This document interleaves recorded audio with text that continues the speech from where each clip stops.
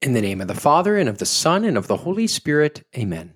Jesus, Word of God, reveal more of yourself to us through your presence in the Bible. Led by the Holy Spirit, guide our time of reflection. May it increase our desire for you in the Scripture and in the sacrament. Amen. Since August 15th falls on a Sunday this year, we celebrate Mary's Assumption this weekend. There's two options for readings. One set is for the Mass on Saturday evening, otherwise known as the Vigil Mass, and another for the Mass on Sunday during the day. We'll choose the Mass during the day for our setup. When it comes to our first reading taken from the book of Revelation, it can be very easy to take this sort of approach. Oh, here the author is clearly talking about Mary when he mentions the woman appearing in the sky, so that's that, and that's all we need to know.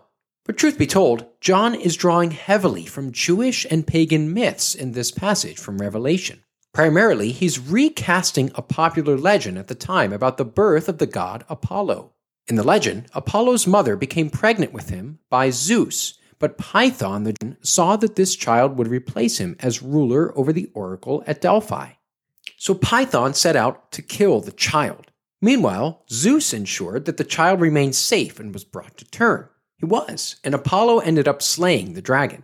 Now, in all of this, it's quite possible that John, the author of Revelation, is taking this popular story of Greek mythology and, in a way, Christianizing it. He wants to present the story of Jesus' birth in a new way. So here, John combines elements from Greek mythology, but also from Canaanite and Hebrew folklore as a way to tell the story of Jesus' birth through a new lens. Perhaps even a way to relate more to a pagan audience, although that wasn't the intended audience of Revelation. But with all that said, the question still remains. Just who is the woman in this story? More than likely, John meant for it to be multi-layered in meaning. Speaking very concretely, the woman could stand for Mary, since she actually did give birth to Jesus. But the woman could also stand for the people of Israel, since the Messiah was to be born out of Israel. And furthermore, to that point, the woman's experience of being nourished in the desert is quite similar to that of Israel's being fed by the manna. Lastly, the woman could stand for the Christian church. The woman's crown could signify the 12 apostles, and the giving birth could be much more figurative, in the sense that, through their martyrdom, the members of the early church are bringing Jesus forth into the world. Now, since it's taken from the middle of a chapter, when our second reading begins, Paul has just finished playing out a rhetorical possibility. What if Christ wasn't actually raised from the dead? He famously says that if Christ has not been raised, then empty is our preaching, and empty too your faith. But our second reading picks up right after Paul has finished this hypothetical scenario. And therefore, the lector at Mass should, hopefully, place a major emphasis on the first line.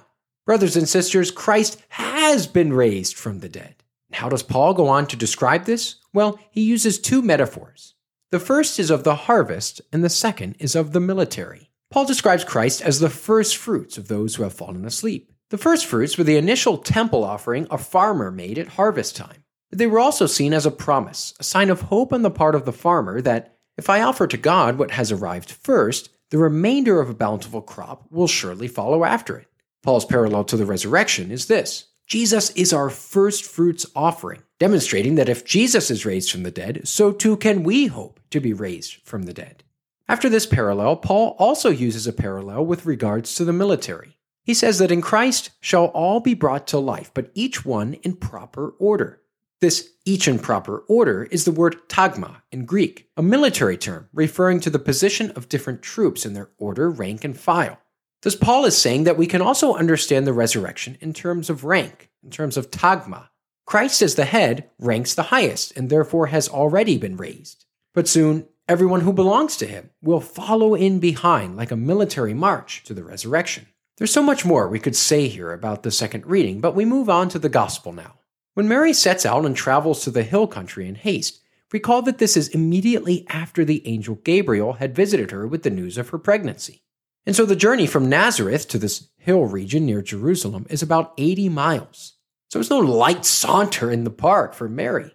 But the way that Luke presents this meeting between Mary and Elizabeth is a literary masterpiece. In fact, he takes up 5 different aspects of the story of the Ark of the Covenant in the second book of Samuel and shows how, by bearing Jesus, Mary has now become the new Ark of the Covenant. Let me explain.